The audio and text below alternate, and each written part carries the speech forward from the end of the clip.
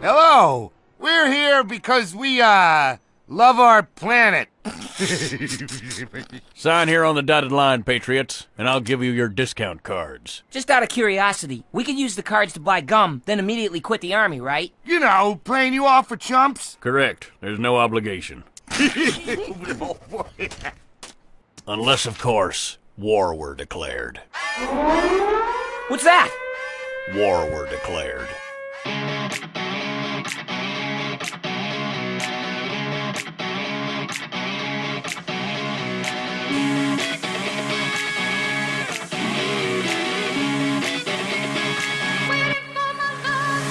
Hello everyone, welcome to the Tech Weasel podcast for Friday, May 22nd, 2020. As always, I'm your host, Paul Huizinga, and this week's episode is about a bit of World War II history that most people have never heard of, but it involves heroism, betrayal, injustice, and some undeniably badass Hawaiians. Now, it's got a lot of Hawaiian and Japanese names in it, so please forgive me if I mispronounce or struggle with them at times. I promise you I'm doing the best I can. Our story begins way back in 1864 when Elizabeth Sinclair purchased the tiny, westernmost island in the Hawaiian chain for $10,000 in gold from King Kamehameha V. Sinclair's own life story is kind of a thing in itself. She was born in Scotland in 1800, and she married a captain in the Royal Navy in 1824. The couple had 6 children, 3 boys and 3 girls, and in the early 1840s, the family moved to New Zealand and started a ranch there. Now, in 1846, just 3 years later, her husband and her eldest son were lost at sea during a business trip, along with the family's entire savings. Eliza and her remaining children, and eventually grandchildren, rebuilt from that tragedy, but at age 63 she sold her land in New Zealand, and the clan set out for the Americas to find better opportunities.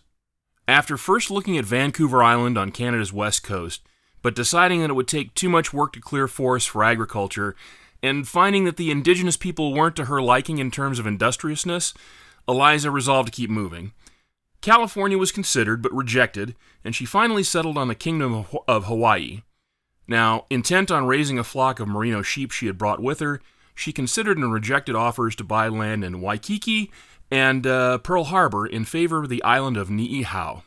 $10,000 sounds like a buttload of money for 1864, but in today's purchasing power, it's only equivalent to about $163,000. Now that seems like a bargain price for an entire Hawaiian island, but Niihau had some definite drawbacks. It's a little more than 70 square miles total, and as the geographically oldest island in the chain, it's a mere remnant of the peak of an ancient volcano. As the Pacific tectonic plate slides northwest ever so slowly, the hot spot in the Earth's crust that created the Hawaiian Islands, and is still doing so today, stays stationary underneath it. So the island chain strung out to the northwest as old volcanoes went dormant and started to erode, and new ones formed to the southeast over the hot spot.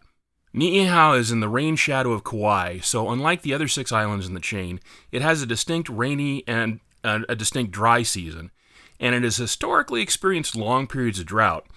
Anyone who lives there has to rely on catching and storing rainwater because there's no permanent natural lakes or other reservoirs, and as a result, it's always been sparsely populated.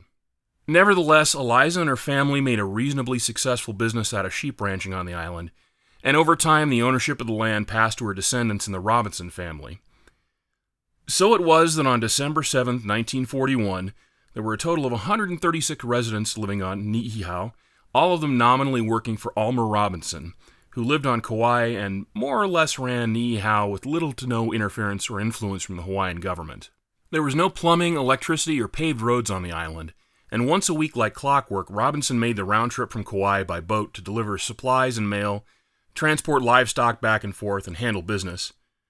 Besides battery-powered radios that received commercial broadcasts from Kauai but couldn't transmit, the only contact Niihau had with the outside world was through these weekly visits. Out of the 136 people living on the island, 133 of them were native Hawaiians, speaking their own dialect in addition to some English, and generally living a pretty pastoral life. The other 3 residents, also living more or less the same way as everybody else and part of the close-knit community, all had Japanese ancestry. There was Ishimatsu Shintani, born in Japan and therefore Issei, or first-generation immigrant, who was married to a native Hawaiian living there on the island. The other 2 were Yoshido Harada and his wife Irene. She was also Issei, but Yoshio, born in Hawaii, was Nisei, the child of an immigrant. Everyone is familiar with the main events of the Imperial Japanese Navy's surprise attack on the U.S. Pacific Fleet at Pearl Harbor on the morning of December 7, 1941. While it was overwhelmingly successful for the IJN, they did take losses of aircraft in the process, and in their planning for the attack they had allowed for that possibility. They'd instructed pilots of damaged aircraft that couldn't make it back to the carriers to try and land on Niihau, which their somewhat flawed intelligence reports had said was uninhabited. There they were supposed to wait to be picked up by submarines and returned to the fleet. So it came to pass that Airman First Class Shigenori Nishikaichi, who had flown his Mitsubishi A6M2 Zero fighter from the deck of the carrier Hiryu as part of the second wave of the attack, crash-landed on Niihau after his aircraft was damaged. As luck would have it, he came down in a field near one of the islanders, a native Hawaiian named Hawilia Kaleohano. I hope I got that right. Now, nobody on the island knew anything about the attack at this point, being more than 140 miles away from Pearl Harbor, but Kaleohano had listened to the news and read the papers in the weeks prior, and recognized a Japanese military plane when he saw one. Acting quickly, Kaleohano went to the plane, pocketed the pilot's documents in his pistol, and started extracting Nishikaichi from the wreck. And soon enough, more islanders arrived, and by the time Nishikaichi, who had had his bell rung pretty good in the crash, came back to his senses, he discovered, much to his dismay, that he was being transported back to the village by a throng of friendly Hawaiians, minus his gun and his papers. The pilot's wounds were mostly cuts and bruises, and being thoroughly Hawaiian, the islanders treated him with hospitality and courtesy, even laying out a big family meal for everyone. Nishikaichi's only language besides Japanese was a few words of English, so the islanders sent for Shintani to translate for them. They brought him up to speed on what had happened once he got there, but he was visibly not happy with the situation, and only spoke a few words in Japanese with the pilot before noping right on out of there without further explanation. Undeterred, the Hawaiians then sent somebody to go fetch the Haradas.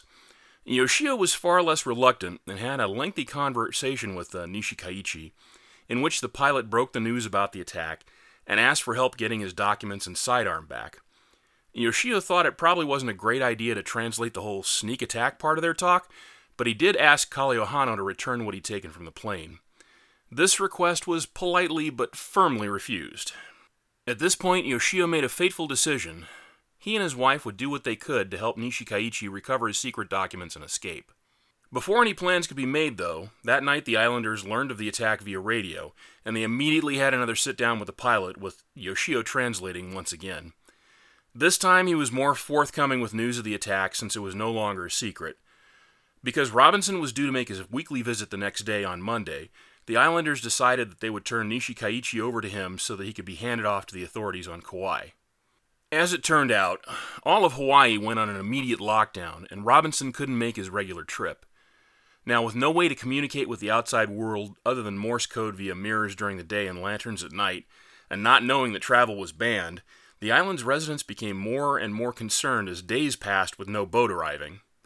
In the meantime, the Haradas managed to convince the other islanders to let the pilot stay with them, but in order to prevent a possible escape, 4 guards, all unarmed, were posted at their home. As you might imagine, this was a bad idea, because Yoshio and the pilot had as much time as they wanted to converse and plan in secret, since none of the others understood Japanese besides Mrs. Harada. At some point, Shintani, the man who had initially refused to talk to the pilot, got roped into the conspiracy with the Haradas to free him. By Friday the 12th, with Robinson still a no-show, they set their plan in motion. Late in the afternoon, Shintani went to Kaleohano's house and offered him $200, an enormous amount of money on Niihau, in exchange for the pilot's documents. Kaleohano still wasn't having it, and Shintani left without them, but not before making vague but dire pronouncements about it being a matter of life and death. Meanwhile, security had gotten a little lax at the Haradas, and only one guard was on duty. And seizing the opportunity, Yoshio and the pilot attacked and overpowered him, then locked him up in a shed, managing to arm themselves with a shotgun and Nishikaichi's pistol in the process. Taking a teenage captive along the way, they all headed to Kaleohano's house, but couldn't locate him. Through a quirk of fate, he had gone to see a man about a horse right after Shintani left, and he hid in the outhouse where he watched them search for but not find the missing papers. The conspirators eventually decided to abandon their fruitless search and go see if there was anything to salvage from the nearby Zero, and as soon as they did, Kaleohano booked it into the jungle with them in hot pursuit. He managed to elude them, and he made his way to the village to warn them that the pilot had escaped with the help of the Haradas. After realizing Kaleohano had gotten away from them, the pilot and the Haradas, along with their captive, went back to the plane, where Nishikaichi attempted to use the radio to contact friendly forces. Even if the radio hadn't been rendered inoperable in the crash, by this time the Japanese fleet was halfway back to base and far out of range, and all the submarines had been recalled, presuming that by this time any downed pilots would be either dead or prisoners of war. One thing that did still work, however, were the plane's 2 rifle-caliber machine guns mounted in the nose, and with some effort, one of them and a belt of ammunition was salvaged, before the group set fire to the wreck to make sure nothing useful was left to capture. As twilight fell, Kaleohano reached the village and he told of the Harada's treachery. It wasn't until the guard, who had escaped from the shed and also made his way to the village, confirmed the story that people began to believe that their neighbors, who they'd known forever, had betrayed them. The islanders, fearing what might come next, abandoned the village to hide out in the countryside, while Kaleohano, being a badass, slid a canoe into the water and with 5 others on board, began to paddle the 17 miles of open water between Niihau and Kauai to get help. Meanwhile, back at the crash site, the pilot was becoming more and more desperate to get control of the situation and recover or destroy the codebooks, maps, and other papers that had been captured. The group went back to Kaleohano's house, set it on fire in the middle of the night in case the documents were hidden there, and then headed toward the village in search of him. In the process, they captured another Hawaiian named Kalima, then released him when he agreed to search for Kaleohano in exchange for the safety of the other captive and the villagers. Instead, Kalima found his friend Ben Kanahele, and the 2 of them attempted to sneak back and steal the machine gun from Nishikaichi and the Haradas. The attempt was unsuccessful, and after the sun rose on Saturday the 13th, the conspirators went to Kanahele's house and captured Ben and his wife Ella. This time, they ordered Ben to look for Kaleohano, keeping Ella as a hostage. Playing for time, Ben left even though he knew Kaleohano and his group were already on their way to Kauai, but he returned shortly afterward, concerned for his wife's safety. At this point, Nishikaichi was fed up, and through Yoshio Harada, told Ben that he would kill him, his wife, and everyone else he could find until Kaleohano and the missing papers were turned over. Ben and Ella, equally over it at this point, waited until the pilot and Harada were momentarily distracted, and then they attacked them. Ben went after Harada, who had just been handed the shotgun, while Ella, also a badass, pinned the pilot's arm down when he tried to pull his pistol from his boot. Harada broke free from Ben and pulled Ella off of Nishikaichi, who then used his pistol to shoot Ben 3 times, twice in the torso and once in the leg. This was a mistake, as it merely enraged Ben Kanahele. Grabbing the pilot with both hands, Ben lifted him off his feet and slammed him into a rock wall. Now Ella, not wanting Ben to have to do all the work, grabbed a big rock and began smashing it into the dazed pilot's head, while her husband pulled out his hunting knife and finished the job by cutting Nishikaichi's throat. Meanwhile, Yoshio Harada, who had set events in motion days before that he couldn't have possibly imagined at the time, decided that he didn't really want to find out what the 2 furious Hawaiians would do to him, and he turned the shotgun on himself. With the 2 main threats neutralized, Ella went for help, and the next afternoon, 1 week after the Pearl Harbor attack, a boat finally arrived with Robinson, military authorities, and the 6 islanders who had sailed to Kauai for help. Ben was transported to Waimea Hospital on Kauai, where he was treated and recovered from his gunshot wounds. Irene Harada and Shintani were both taken into custody. While never charged with a crime and maintaining her innocence throughout, Harada spent 31 months in jail. She was eventually returned to live on Kauai after the war. Shintani was sent to an internment camp, but returned to his wife on Niihau after the war and became a U.S. citizen in 1960. Ben Kanahele was honored with the Medal for Merit, which is the highest civilian honor the U.S. can bestow, and a Purple Heart in a military ceremony on Honolulu the same day that Emperor Hirohito formally announced the surrender of Japan on August 15, 1945. Sadly, Ella was never recognized for her role, and she passed away in 1974 at the age of 67.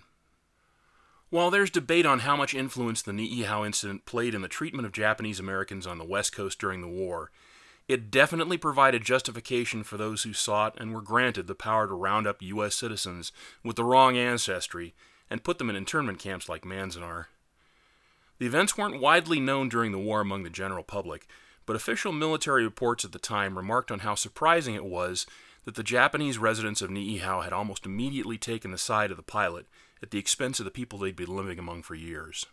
Ironically, Nisei and Issei, living in Hawaii during the war, were never subjected to internment. With the islands under martial law and Japanese Americans providing the majority of the manpower in critical professions like construction, public transportation, and agriculture, they faced distrust but maintained most of their freedom. In any case, 1 in 3 of the island's residents had Japanese heritage, making mass incarceration more or less impossible. So that's the story of Niihau. I hope you enjoyed listening and that you'll join me again next week for another Tech Weasel broadcast. Until then, take care of yourself, and maybe let somebody else know about how awesome and interesting these things are. See you next time.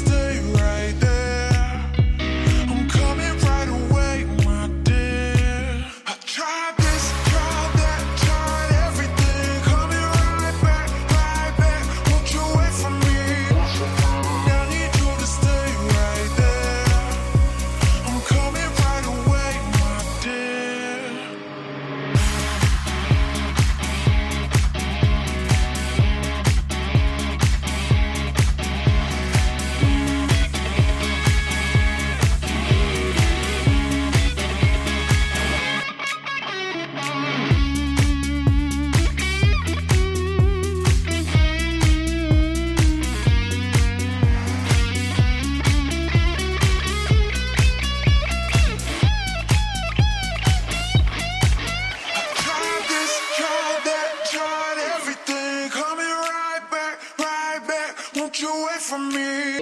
I need you to stay right there.